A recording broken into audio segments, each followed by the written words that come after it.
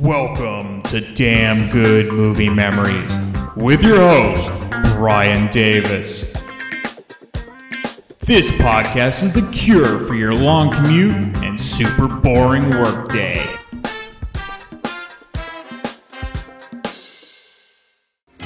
He's the hardest working cop in the city. All my life I wanted to be a cop. It's like I can remember nothing else. With the strongest force working against him. I'll have it for you tonight. Midnight. And you better have $300, right? We got a call about you from downtown. No, I ain't saying who. They just said you couldn't be trusted, you know? Because I don't take money, right? Frank, let's face it, who can trust a cop who don't take money? Nothing's gonna happen from the inside. The top guys have been cops too long. You'd be willing to go outside the department. Feeling me up every day. How am I gonna wear a wire? They can send you in first enough times until finally one day you're gonna walk in the wrong door. Al Pacino is taking the good guys down. Serpico. Hey there, it's Brian Davis, and for this week's episode, we're going to cover the movie Serpico from 1973. The studio was Paramount Pictures. The release date was December 5th, 1973. The running time, 130 minutes, and the rating was R. The budget, $3.3 million, and the box office took in $27.2 million, making it the 10th ranked movie of 1973. That $27 million would be the equivalent of $166 million today. Rotten Tomatoes gives it 90% fresh from 41 reviews. Their critics' consensus is an engrossing, immediate depiction of early 70s New York. Serpico is elevated by Al Pacino's ferocious performance. So I really don't remember the first Al Pacino movie I saw. It was probably The Godfather, but then again, it may have been when he played Big Boy Caprice in the 1990 adaptation of Dick Tracy with Warren Beatty. Though I really wouldn't consider that an Al Pacino film. It was just the first time I think I saw him. But in any case, I likely saw Serpico sometime in high school on television and was, of course, enthralled with how good Pacino was in the film. And for a film that is just a little over 2 hours, Pacino is in almost every scene, and you still feel like wanting to see him more. He's that good in the film. Okay, let's get into the making of the film. It is, of course, based on a true story and a real person named Frank Serpico. The screenplay was adapted from the novel of the same name written by Peter Moss. Early on, the film adaptation was going to be a vehicle for Paul Newman and Robert Redford, and as great as they are together, I really think that would have been a wrong move, and it would have totally changed this film. Producer Martin Bregman started as a talent manager, but was looking to do something different, and possibly producing films, and he approached Peter Moss's agent about adapting Serpico into a film. Al Pacino was one of Bregman's clients at the time. What people forget is in 1973, even though Pacino was in the first Godfather film, The Godfather was considered more of a Brando and a Francis Ford Coppola film at the time. Pacino wouldn't get his chance to really shine in the franchise until the sequel in 1974. Bregman initially couldn't get a studio to develop and finance Serpico because the major studios felt that cop films had run their course and that the theaters were overrun with a gluttony of cop stories. The difference was that Serpico was a true story, and it's not a shoot-'em-up type of film, where the cop is like a hero in an old Western. That's what the other cop films at the time were. So finally, Bregman went to famed producer Dino De Laurentiis, who had made a film based on another Peter Moss book a few years earlier called The Valachi Papers, starring Charles Bronson. De Laurentiis was intrigued by Pacino being the star of the film, and as a fellow Italian, he agreed to help finance the film. Bregman was fascinated with the real Frank Serpico, how he lived by a true moral code, unlike some of New York's cops Bregman knew, many of whom were his friends growing up. This is why Bregman wanted to make a film that was a character study, not a police procedural. For example, Bregman was in talks to have John Avildsen direct Serpico, but Avildsen wanted to spend time on politics and hearings instead of focusing on Frank Serpico. Of course, Avildsen did not end up directing the film. Director Sidney Lumet was available after Avildsen dropped out, and read the book, and then met with De Laurentiis and Pacino, and then things moved very quickly from there as he was hired to be the director of the film, all within a few days. Lumet liked the original script written by Waldo Salt, but it was way too long at over 240 pages. Now, the average script is anywhere from 95 to 110 pages, so 240 pages is like a 4 to a 4.5 hour movie. Norman Wexler was brought in and essentially cut down the original script, but he didn't have the same gift of language like Waldo Salt. Pacino knew the Salt script already, so during rehearsals, Lumet and Pacino would incorporate the Salt script into the revised Wexler script. As Lumet put it, the script was Wexler's structure, but Salt's language. Prior to Serpico, a few of Lumet's most notable films included 12 Angry Men, which was his directorial debut, The Pawnbroker with Rod Steiger, Fail Safe with Henry Fonda, The Hill with Sean Connery, and The Anderson Tapes, also with Sean Connery. Lumet did meet the real Frank Serpico about 3 days before shooting began. Lumet thought he was a great guy, full of energy and unlike anyone he'd ever met. And Pacino spent a lot of time with Frank to study how he was, and the two became very close. Pacino really studied how Frank thought, not necessarily how he talked and moved, but his thought process. Frank thought he would be able to be on the set during filming, not realizing that in movies and shooting films, that's not how things are done. Lumet had to inform him of this, and Frank was shocked and a bit hurt, thinking he had done something wrong. But the fact is, for Pacino to get the best performance possible, he can't be looking over his shoulder and being self-conscious and distracted by outsiders, even if the outsider is the person you're portraying on screen. Today, we're sort of used to corruption stories, but this was relatively new ground to cover in the early 1970s.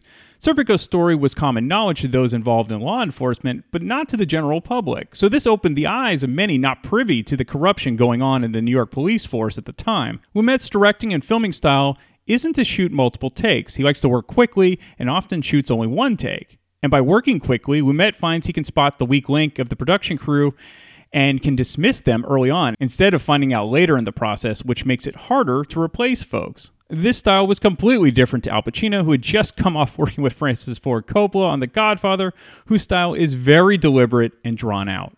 Pacino loved working in Lumet's fast-paced environment because he could be in the moment and it would be captured immediately instead of having to constantly try to regain what state of mind he was in for take after take. So Pacino's acting style was to be in the state of the particular character. He was basically becoming that person. So much so that Pacino would walk in the rougher areas of New York after shooting because he wanted to feel what it was like to be Frank Serpico and what he went through. One of the key things Lumet felt was that since Serpico was a true story and the events on screen really happened, the best way to keep the audience engaged with the realism was to have the actors on screen that they didn't necessarily know from other films, which is why the majority of the cast were newcomers in some form or another. Even Pacino was a newcomer in many ways. It also helped with the budget to not have a big-name cast. Okay, let's get into the film. So it begins with the sound of police sirens blaring all over the opening credits. We then see a badly wounded Frank Serpico, of course that's Al Pacino, in the back of the cop car. The call goes into the police headquarters that Frank's been shot. One theory is that another cop shot him. We don't know why yet, but Frank Serpico has a lot of enemies on his so-called own team in the New York Police Department. He arrives at the hospital half dead. In the middle of the emergency surgery performed on Frank, we see flashbacks for when he graduated from the police force.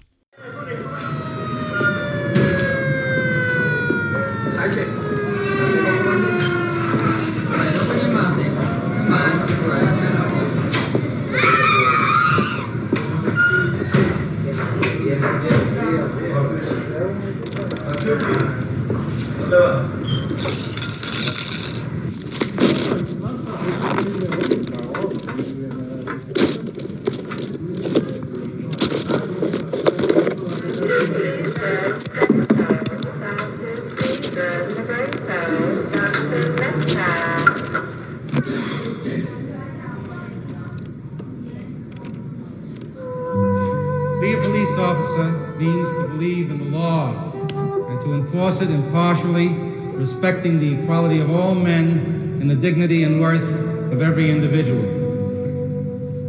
Every day, your life will be on the line, and also your character. You'll need integrity, courage, honesty, compassion, courtesy, and perseverance, and patience. You men are now prepared to join the war against crime and put the theory you have learned into practice in the streets.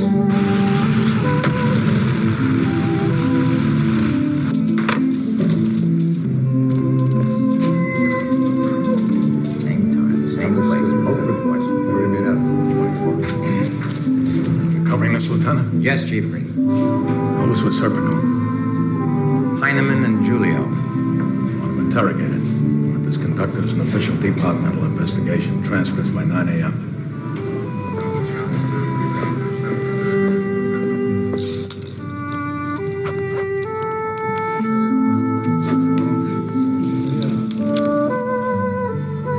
Another thing, I want a 20 24-hour guard on Serpico. Yes, sir. You two over there.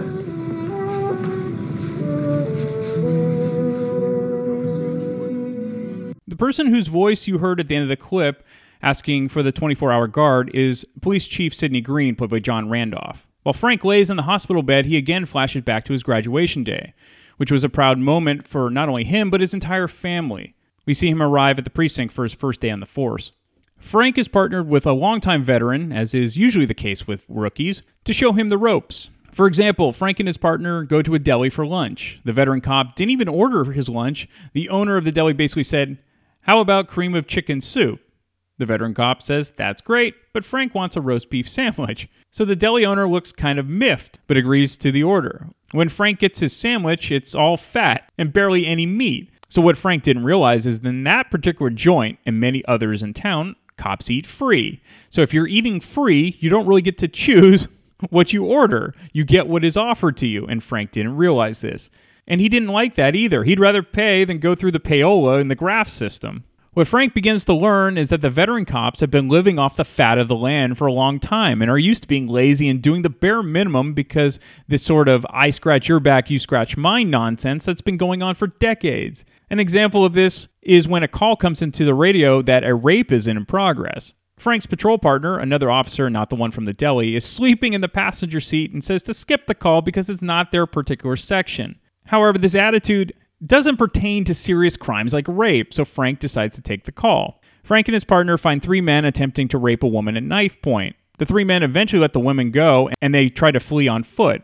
They all run in different directions, and Frank catches one of them.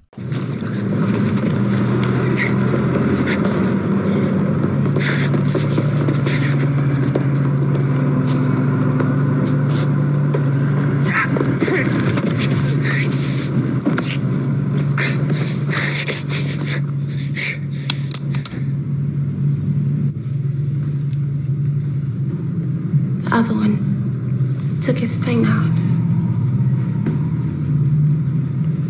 He put it up to my mouth. He held me down.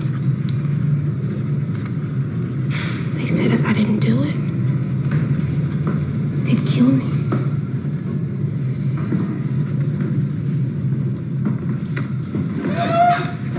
He's gonna make a hell of a witness.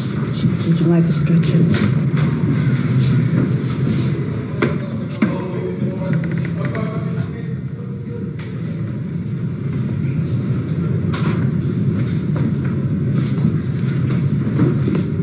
Muscles and close yours. I'll call you from the hospital.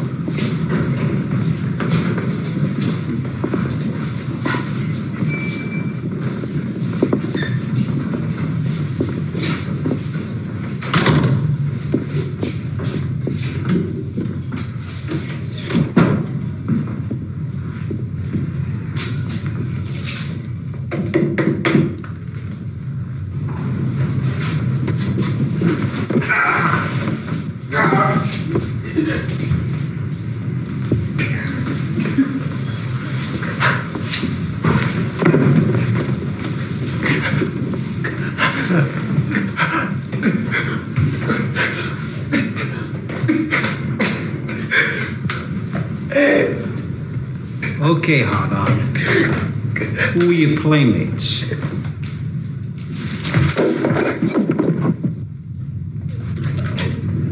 Hey, Frank, you want a piece of this? No, I want to fill out the arrest card. Right off the bat, Frank is seeing what it's like to be an officer in New York. It's nothing like what he learned in the academy, especially beating up a suspect to get a confession. Frank decides to use a different strategy. Before the suspect is sent to jail to be held before his arraignment, Frank takes him across the street to get some coffee, without cuffs, and tries to reason with the kid. From what Frank gathered, the kid that was caught likely wasn't the ringleader, so why is he protecting them? They're going to all get off scot-free while he will get the harshest penalty since he's the one that was caught. Hey, Chow. Let me have 5 minutes with him. Sure. Thanks.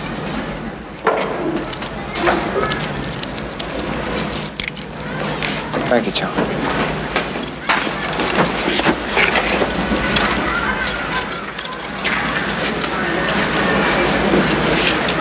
That prick really worked you over. How do you feel?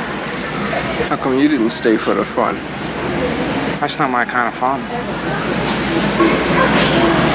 Yeah. I want to talk to you. I want to take you across the street, get you a cup of coffee. Without cuffs. Now look, I didn't touch you upstairs, right? You take off on me, I'll put one in your back. Understand? Come on.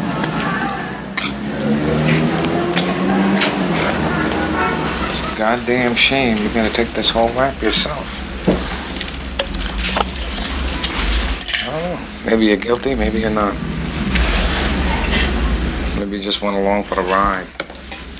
I got a feeling you just went along. You're the one who got caught. Never even got your cock out. Put it in the report. It's in the report.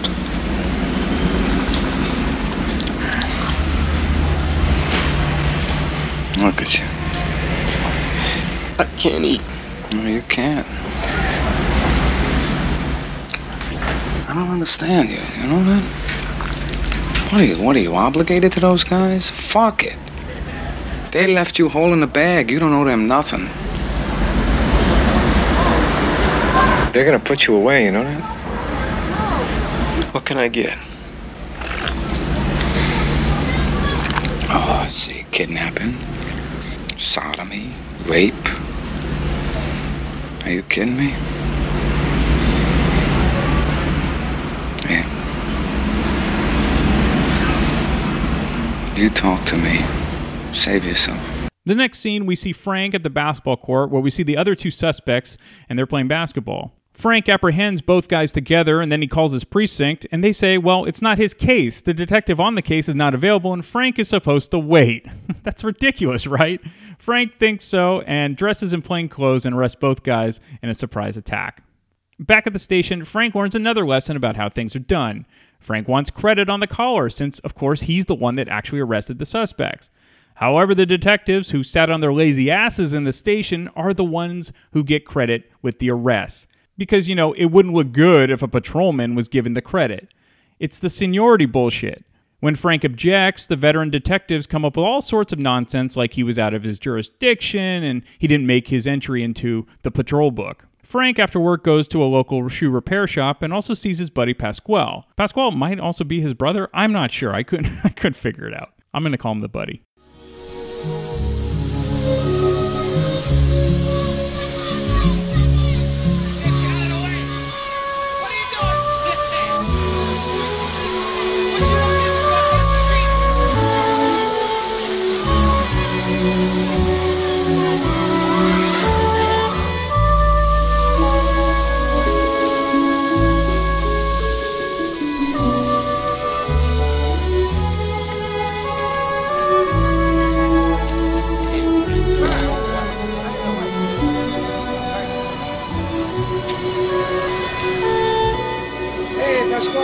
Hey, Frankie!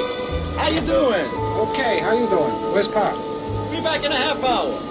How's it going, Frankie? Okay. I come to get my shoes. Yeah. Oh, here they are. Frankie, how you doing? Okay, good job. Oh, you people do good work here. So, how you doing, Frankie? You keep asking me that. What's the matter with you? I'm doing okay. Well, I thought you were coming over to the house Saturday night. I'm sorry. Well, I couldn't make it. You know, Margaret invited Marianne over. Marianne was very disappointed that you didn't show up. Look. I don't like that. I mean, really, don't invite people over if you know I'm, if you don't know, if you're not sure I'm going to come. I mean it now. If I want to see Marianne, I'll call her. What's going on with you two anyway? Hey, Pasquale, I'm going to tell you something. See, all day long, I work with cops, right? Mm-hmm. Now, when I go out, I see Marianne. Her father's a cop. Her brother's a cop. Her uncle's a cop. I got a feeling she's a cop, too. Oh, come on. How you doing on the job? He's got his problems. Hey, Mama tells me that you're looking for a new apartment. Is that true? Yeah. So, where you going? I don't know. I'm looking around by school. NYU? Greenwich Village. Yeah, Greenwich Village, yeah. What's the matter? The old neighborhood's not good enough for you, Frankie? Tell Pop I was here. Yeah. Frankie, Sunday? Sunday what? Dinner? Do me one favor. I know. No Mary Ann. Though it's not directly labeled, the timeline progresses in months and possibly years. The only way we know is by how Frank now has a mustache, and the hair on his head grows longer. He decides to take a fingerprint course and assignments in order to pursue a path to becoming a detective. He gets a new apartment and buys a puppy for $5 from two kids selling a litter outside of his place. It's probably not on the up and up, but hey, it's New York in the 1960s. Hey! Want to buy a puppy?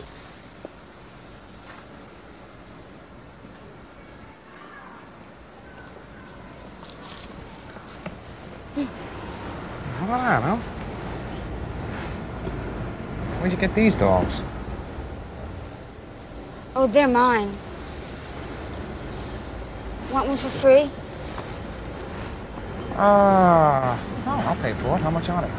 $5. You got it.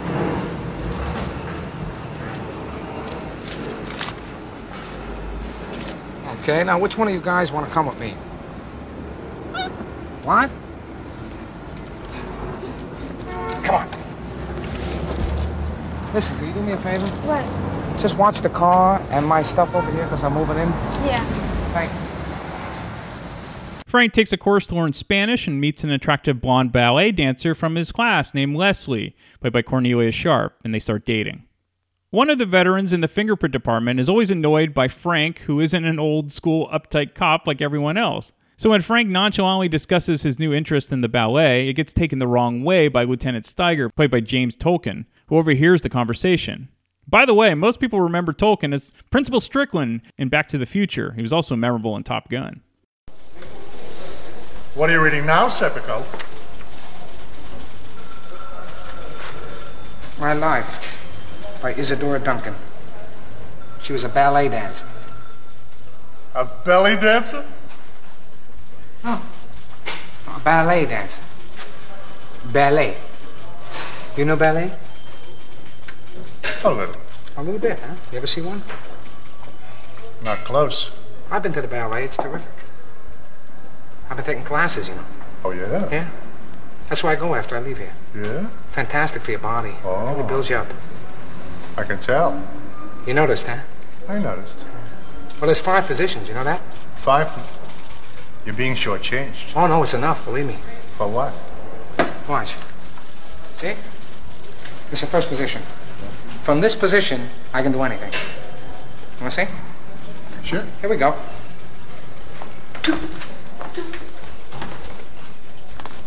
Bye. Lieutenant Steiger, I need it. Later.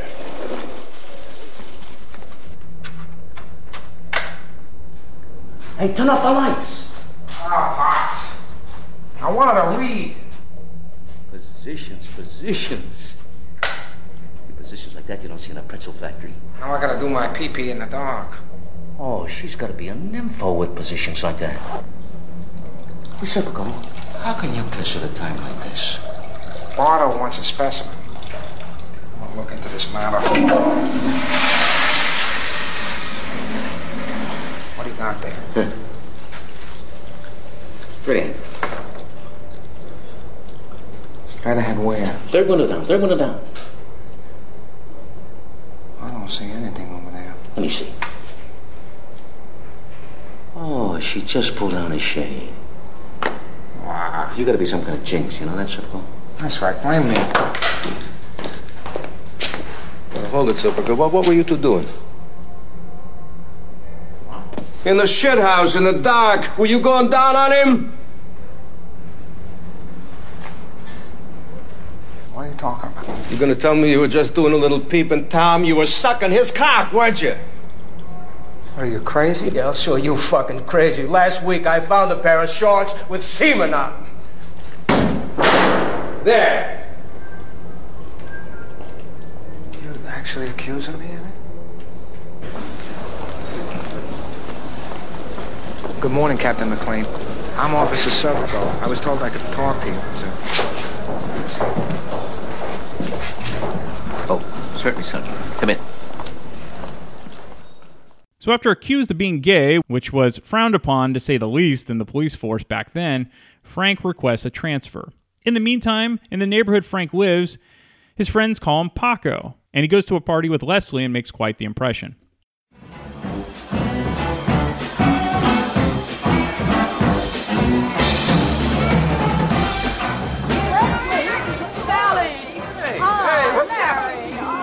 This is Paco. Hey, man. Larry's a poet, but he works for an advertising agency. And Sally's an actress, but she works for a photographer. Hello. Paco's a policeman. Oh, that's terrific. I work for the police department. Oh, hey. That's really nice. How are you? Pat's a novelist, but you're working for an insurance company now, aren't you? Yes, I am. Yeah. Paco's a policeman. Really? How exciting. Well, not too. Right now I'm filing fingerprints. Listen, I file insurance policies. We should get together then. Hey, file. That was an improvement. I want to ask you something. How come all your friends are on their way to being somebody else? Think about that. I want to ask you something else, too. Will you do me a big favor? Don't tell anybody I'm a cop. You know, let me just sort of do it myself.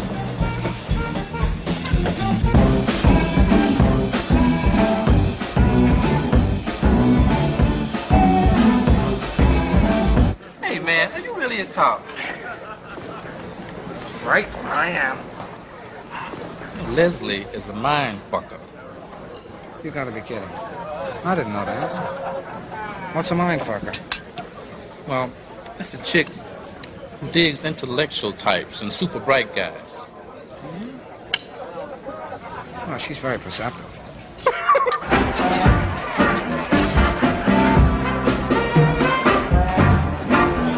You know, Japanese culture and theater and painting, it's too rigidly stylized. Well, you know, yeah, but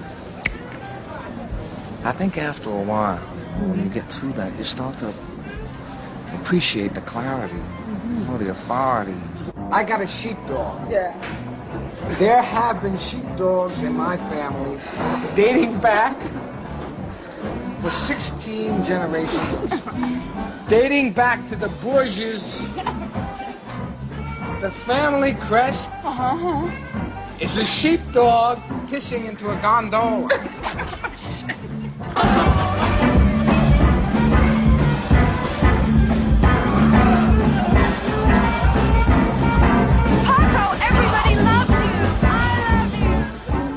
So Frank's personality is kind of caught in between. He's sort of a free spirit who looks nothing like a clean-cut cop, and he actually almost looks like a hippie in many ways. So the cops look at him strangely, while the free spirits at first don't know what to make of him because he is, after all, a cop. However, now his look is perfect for doing undercover assignments, and he stops a robbery in progress. My wife both of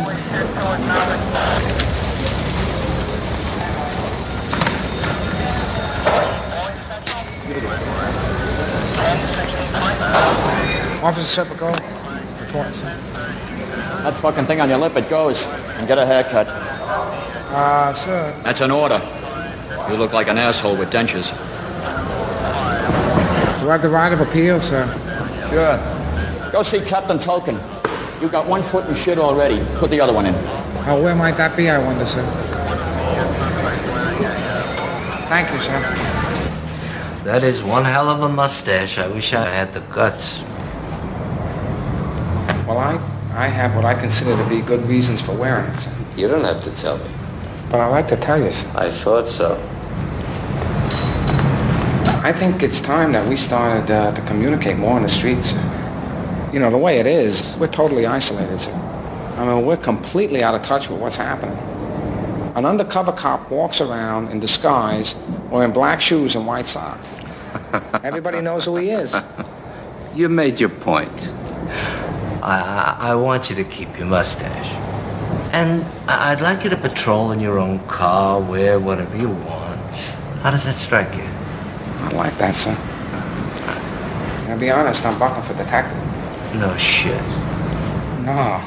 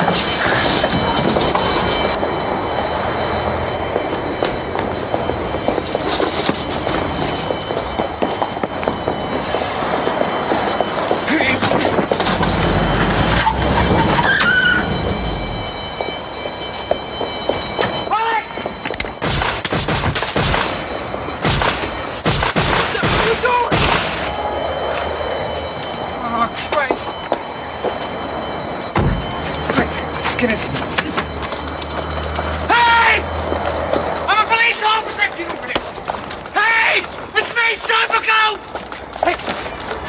Hey, I'm a police officer! Police officer! I'm an officer! I'm a police officer! Jesus, Frank, how was I supposed to recognize you? You stupid fuck. Frank, I didn't know you. You didn't know me! You fire without looking! You fire without a warning, without a fucking brain in your head! Oh, shit. If I buy one, you motherfucker, I'm not gonna buy it from you.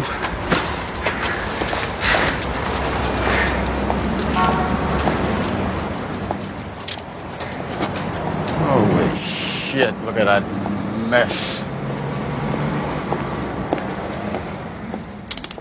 Filling out forms till next month. Good. Hey, Jesus, Frank. I know it's a hell of a time to ask you, but I'm gonna have to go through all that ballistics bullshit. Good, you should. It's gonna look like hell if I don't have anything to show for it.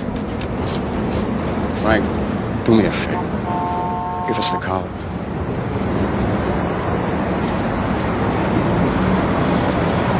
You motherfucker. You want the collar, huh? You don't want to fill out forms, right?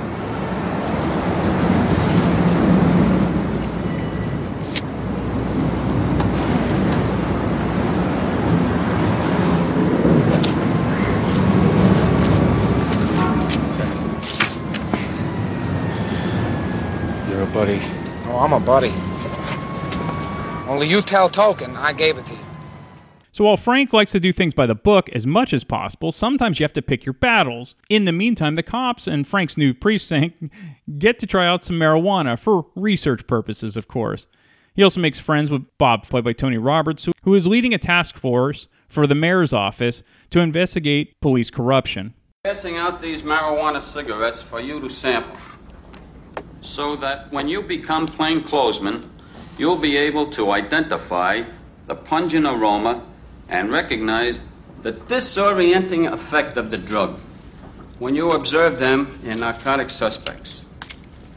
Among users of the drug, a marijuana cigarette is referred to as reefer, stick, roach, joint. The drug itself is referred to as pot, tea, boo, stuff, boo, grass. Hey, this is real good shit. I gotta have something to eat. Oh, look what it is. Look what it is. It's a potato factory is what it is, and I have to have something. I love it. Have some of that. We have nothing to... I have to have a dime. It goes in a little slot there. That doesn't work. It's from the Civil War. It's machine. Hold on it. Doesn't. Go ahead. Shoot it out. Please, I beg of you. Come out. Potatoes, come out. You're pretty fucking weird for a cop. Me? You? What about you? What a weird guy. You? Me? You're a fucking hippie. It's beautiful, though. Two of us. Gimme. Also, to show how casual some parts of the 1960s were, Leslie nonchalantly informs Frank one day that she's going to get married to a rich guy in Texas in a few months. Seems like the free spirit Leslie isn't immune to money. Frank doesn't take it so badly because he's basically married to his job at this point. However, Frank receives some cash, $300, from another cop, though it's never really explained why. It could have been for staying quiet on the caller earlier when the cop accidentally shot at him and he didn't want to do the paperwork. Frank is unsure what to do, but he ends up meeting Bob to tell him what happened. Both Frank and Bob meet with the second highest ranking official in the NYPD. The official gives Frank two options, and neither one of them is great. One is to testify about the corruption to a grand jury, and if Frank does this, well, he'll probably get knocked off before the trial even begins. The other option is to simply forget it and move on. In any case, Frank decides to give the cash to his commanding officer and plays dumb, saying he doesn't know what to do with it. The officer says he'll just give it to the policeman's benevolent fund. At home, Frank ends up meeting his next-door neighbor, a nurse named Lori, and ends up dating her.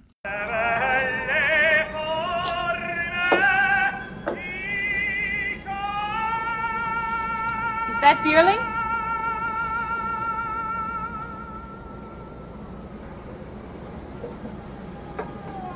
No, it's Di Stefano.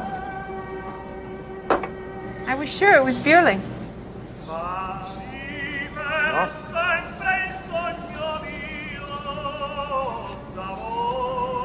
You can hear it better over here.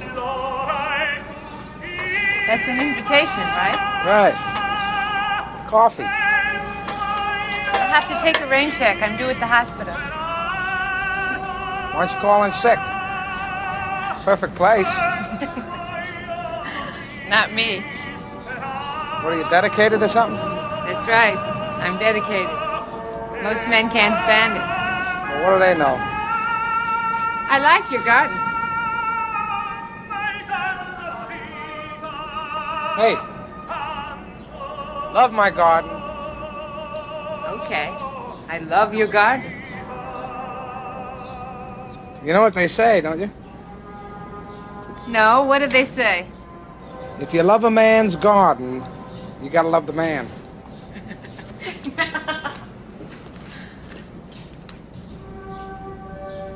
You like coffee? Frank gets transferred to another division, and it's assured it's as clean as can be, but that quickly is rejected when one of his colleagues, whom he knew from past assignments, basically takes a bribe and tries to give Frank a collar he didn't get. Ironically, the cops don't trust cops who aren't on the take. The theory is that it's not like they're skimming dope, it's a few $100 here and there, and of course, it's never that small, it's never that simple. Now look, it's not like Frank is some sort of saint who never does anything wrong. But the difference is he's ethical, and he took a sacred oath to uphold the law at all times, not just when it's convenient. He's always respected the honor of having a badge, ever since he was a kid, which is why he wanted to become a cop in the first place. So it just disgusts him to see what's going on. You know, he's thinking, well, who's the real criminal here? The cops let the drug dealers and pimps do their thing so that they can shake them down later. Frank meets his new partner, who is a bit of a nut job, and he's also the collector for the division, as in bribe collector. Basically, they shake down the pimps and drug dealers for cash and pocket the dough.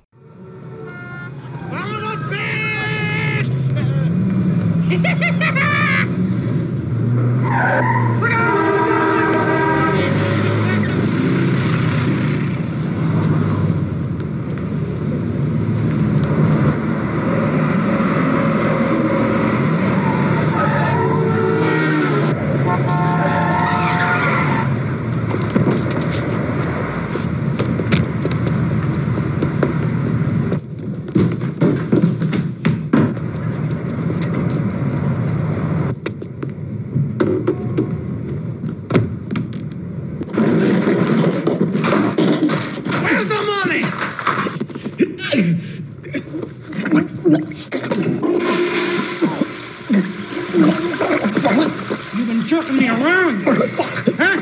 I'm on my behind now, man! 3 times, you never saw, right? I'll have it for you tonight. I swear, I'll have it for you tonight. Don't bust me! The last time, Vernon. The last time. You fuck me and you're going, you hear? You hear? Huh? Huh? See you at the Domino, midnight. And you better have $300, you fuck, you hear? Right? Right? All right, Frank. If these cops spent as much time busting the criminals and putting them away instead of simply shaking them down, they could have cleaned up the city. But these guys simply don't care about their original oath at this point. It's about making easy cash as much as possible. The police commissioner knows about Frank and wants him to keep gathering information about the corruption, but Frank doesn't have a timetable given to him. So he's in great danger, and he's in limbo the entire time this is going on. Frank's nutjob partner is now reassigned, and a new bagman is in his place who is less enthused about this job. The common theme with these guys on the take is that they want to support their family, meaning it's expensive to send their kids to good schools, things like that. And since Frank isn't married or has kids, it's easy for him to be honorable, according to the guys on the take. At least that's how they rationalize it. Frank doesn't take his share of the cut. It's simply set aside, and he doesn't care what happens to it. Frank is anxious that the police commissioner is dropping the ball on this, so Bob tells him to go outside the NYPD into the mayor's office. However, that falls through since the mayor doesn't want to alienate the police force with a warm summer approaching and potential riots being rumored for the community, which is unrelated to the force. Frank is beyond pissed, and he's dejected because he's basically stuck his neck out for nothing. However, he still has to act like everything is normal when he's doing his work.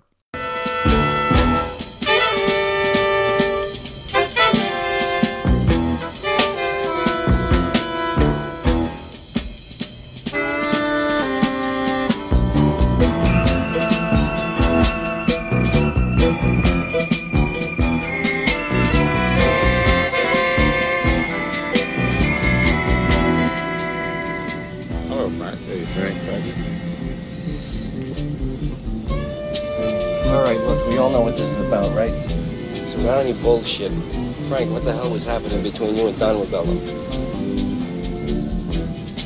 Simple. I didn't take any money. I don't take money. Ribello said, if I change my mind, he'd hold my share. He'd give it back to me. I didn't change my mind. Conniving bastard. All right. What's my money was stealing? Look, I'll handle Ribello. I'll get back the money he took. But this ain't gonna happen again. From now on, no more 3 bag men. Starting today, every one of you fucks makes his own collections. No stops, no bread. Okay? Okay. Right, you got it. What about you, Frank? I'll make up what Don took from me. Why should I stop now? Everybody'd feel a lot better about you, Frank. You can always give it to charity, Frank. Look, Frank, what do you say, $100 a month just for expenses? For my secretary, my business lunches, entertainment.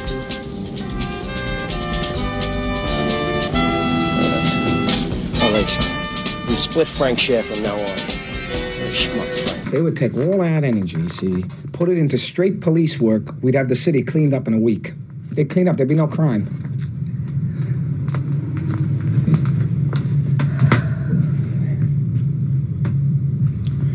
See, if I could work alone, that's the thing, see? If I could just get work alone. But they don't like that, see? They don't want that. They want to suck you in. You go over the same thing, Paco. So fucking corrupt. Everybody, everyone, nobody giving a shit. There's got to be a way to wipe it out. God damn it, there's got to be a way. Let's get out of here for a while, huh, honey? Let's go to a movie. Oh, you quit handling me? What are you doing? Go to a movie. How am I going to go to a movie? You know they'd kill me if they knew. Do you know that? You think that hasn't happened? Either you're exploding or you lie around like a catatonic. I can't stand it, Paco. Don't give a shit, right? All I care about is you. That's all that matters to me. That's why it hurts so much I can't stand to see you like this. Scared, miserable, dreading to go to work. It's tearing me apart. And then I get sick of hearing about it and I start hating myself. Right. You didn't like the whole idea of my being a cop, so don't give me that shit. You never did. I love you, Paco. I want to marry you. I want to have children with you. God damn it! I hate it! If you hate it so much, why don't you get out? Why don't you? It's crossed my mind. Well, do it.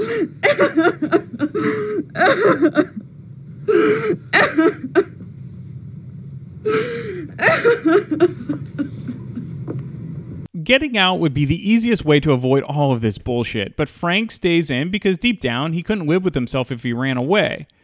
Frank stays on the job and gets a tip from an informant about an Italian mobster and a loan shark, and Frank decides to bust him, though the rest of the detectives thinks it's a big joke. Hold it! I'm a police officer. And... wait a minute. You're under arrest. Hell, I thought you were some fucking junkie. Yeah, I'll take that wad in your pocket. You're a riot, kid. I know, I'm a joke. What are you doing? What's that? Put that away, you're in more trouble. Give me the keys to your car.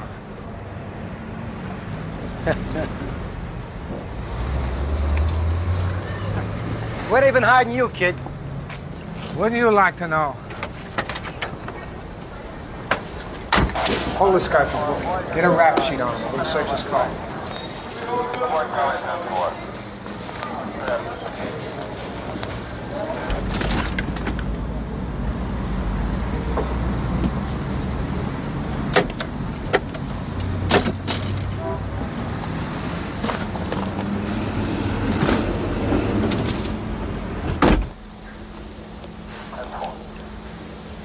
Where's Casar?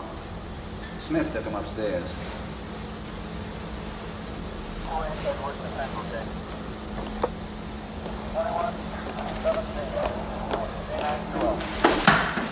I swear to God, I thought this guy was some fucking junkie. Hey, no, listen, you should see some...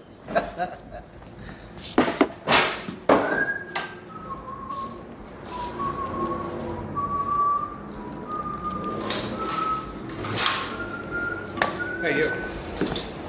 Hey, who? You. Get over here and empty your pockets. I don't do that. You're my prisoner. You do what I tell you to do. Get over here. He's gonna get nasty about it. Fucking man! Frank, cool it, eh? Hey, motherfucker! Frank! Hey, Frank, Rudy's on. He's good people. Stay the fuck out of this!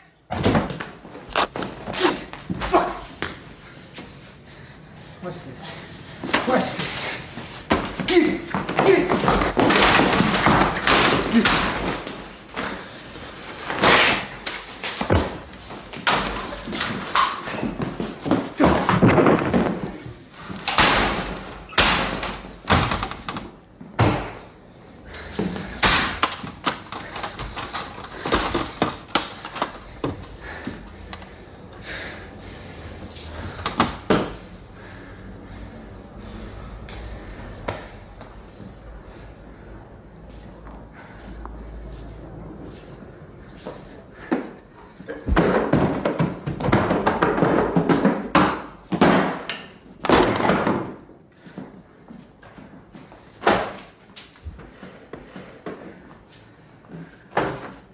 Serpico, got that record check on Casaro.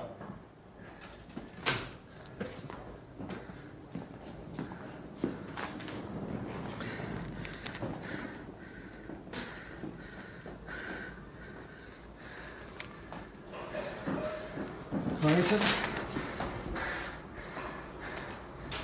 It's about your pal, Casaro. Here, read it. Read it. He did 15 years. You know what for? For killing a cop. He's a fucking cop killer. It's good to see you again, Frank. That's it. I'm finished. What's wrong? I can't take it anymore. I gotta get out. If I have to go back to uniform, I'm going back to uniform. I can't wait for Delaney to call, and I can't play their game anymore. I'm right in the middle. I can't take it. Frank, you mean to say the commissioner didn't get in touch with you? No, he didn't get in touch with me. Not a Frank, word. I didn't No know investigation, no undercover I work, have nothing. no idea, Frank. Well, Captain, I think it's only fair to tell you. I've been to outside agency. I'm gonna go to more if I have to. What outside agencies? Holy mother of God! Frank, we wash our own laundry around here. Oh, yeah? Now, you could be brought up in charges for I this. always thought so, but the reality is, sir, we do are not wash in our own trouble, laundry. Serpico. It just gets dirty. You are in trouble. I don't care if I'm in trouble. I don't care who gets it anymore, including myself. Because if I have to go to outside agencies to get somebody to hear my story, outside agency. well, where am I going to go? You hear me, Serpico? Stay away from me. Where am I going to go? You just wait until you hear from me. I've been waiting for a year and a half. What are you talking to you, Frank. That's not enough. I'll get back. But where am I going to go? It's my life, you fuck! All right, so where does this put Frank? Will the police commissioner or the mayor's office do anything about the corruption? Or will they simply just hang Frank out to dry? The final 30 minutes answers all of this and much more. Look, you are seeing Pacino in all of his glory. You really couldn't touch his performances in the 1970s, and he carries this film by himself. He simply is a force, unlike most actors, and he deserves all of the acclaim he's been given over his years. And even though the original Godfather gave him a tremendous start, Serpico was actually the film that made him a star. All right, some fun facts. The real Frank Serpico went to the original premiere in 1973, but he never actually watched the entire film. He said he didn't watch the film in its entirety until 2010, and part of this may have been due to Frank's friendship with John Avildsen, who of course had left the film before it was made. Al Pacino was nominated for Best Actor, but he lost to Jack Lemmon for his role in Save the Tiger. Serpico was also nominated for Best Adapted Screenplay, but that lost to The Exorcist. So the film was shot in reverse order. Pacino began with long hair and a beard, and then for each scene, his hair and beard were trimmed a bit by bit, and then he eventually became clean cut.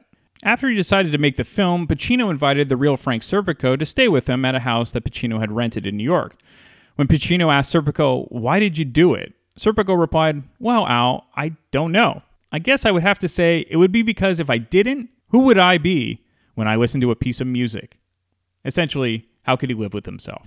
All right, I hope you enjoyed this episode. If you haven't seen Serpico, just go out and see it. It is tremendous. You really get to see Al Pacino at his prime, and again, he carried that throughout the 70s. And I will be back next week for yet another random movie from my DVD collection.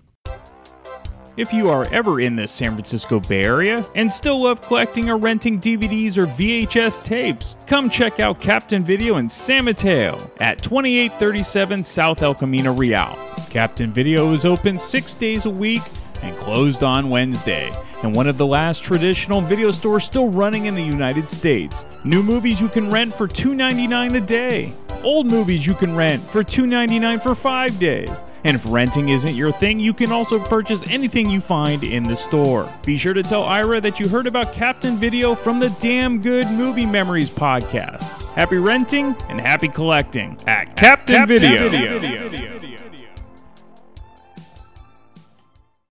Come hang out and chill with Brian A. Davis and the Bad Beat. Wednesdays, 11 p.m. Eastern, right here on thatmetalstation.com.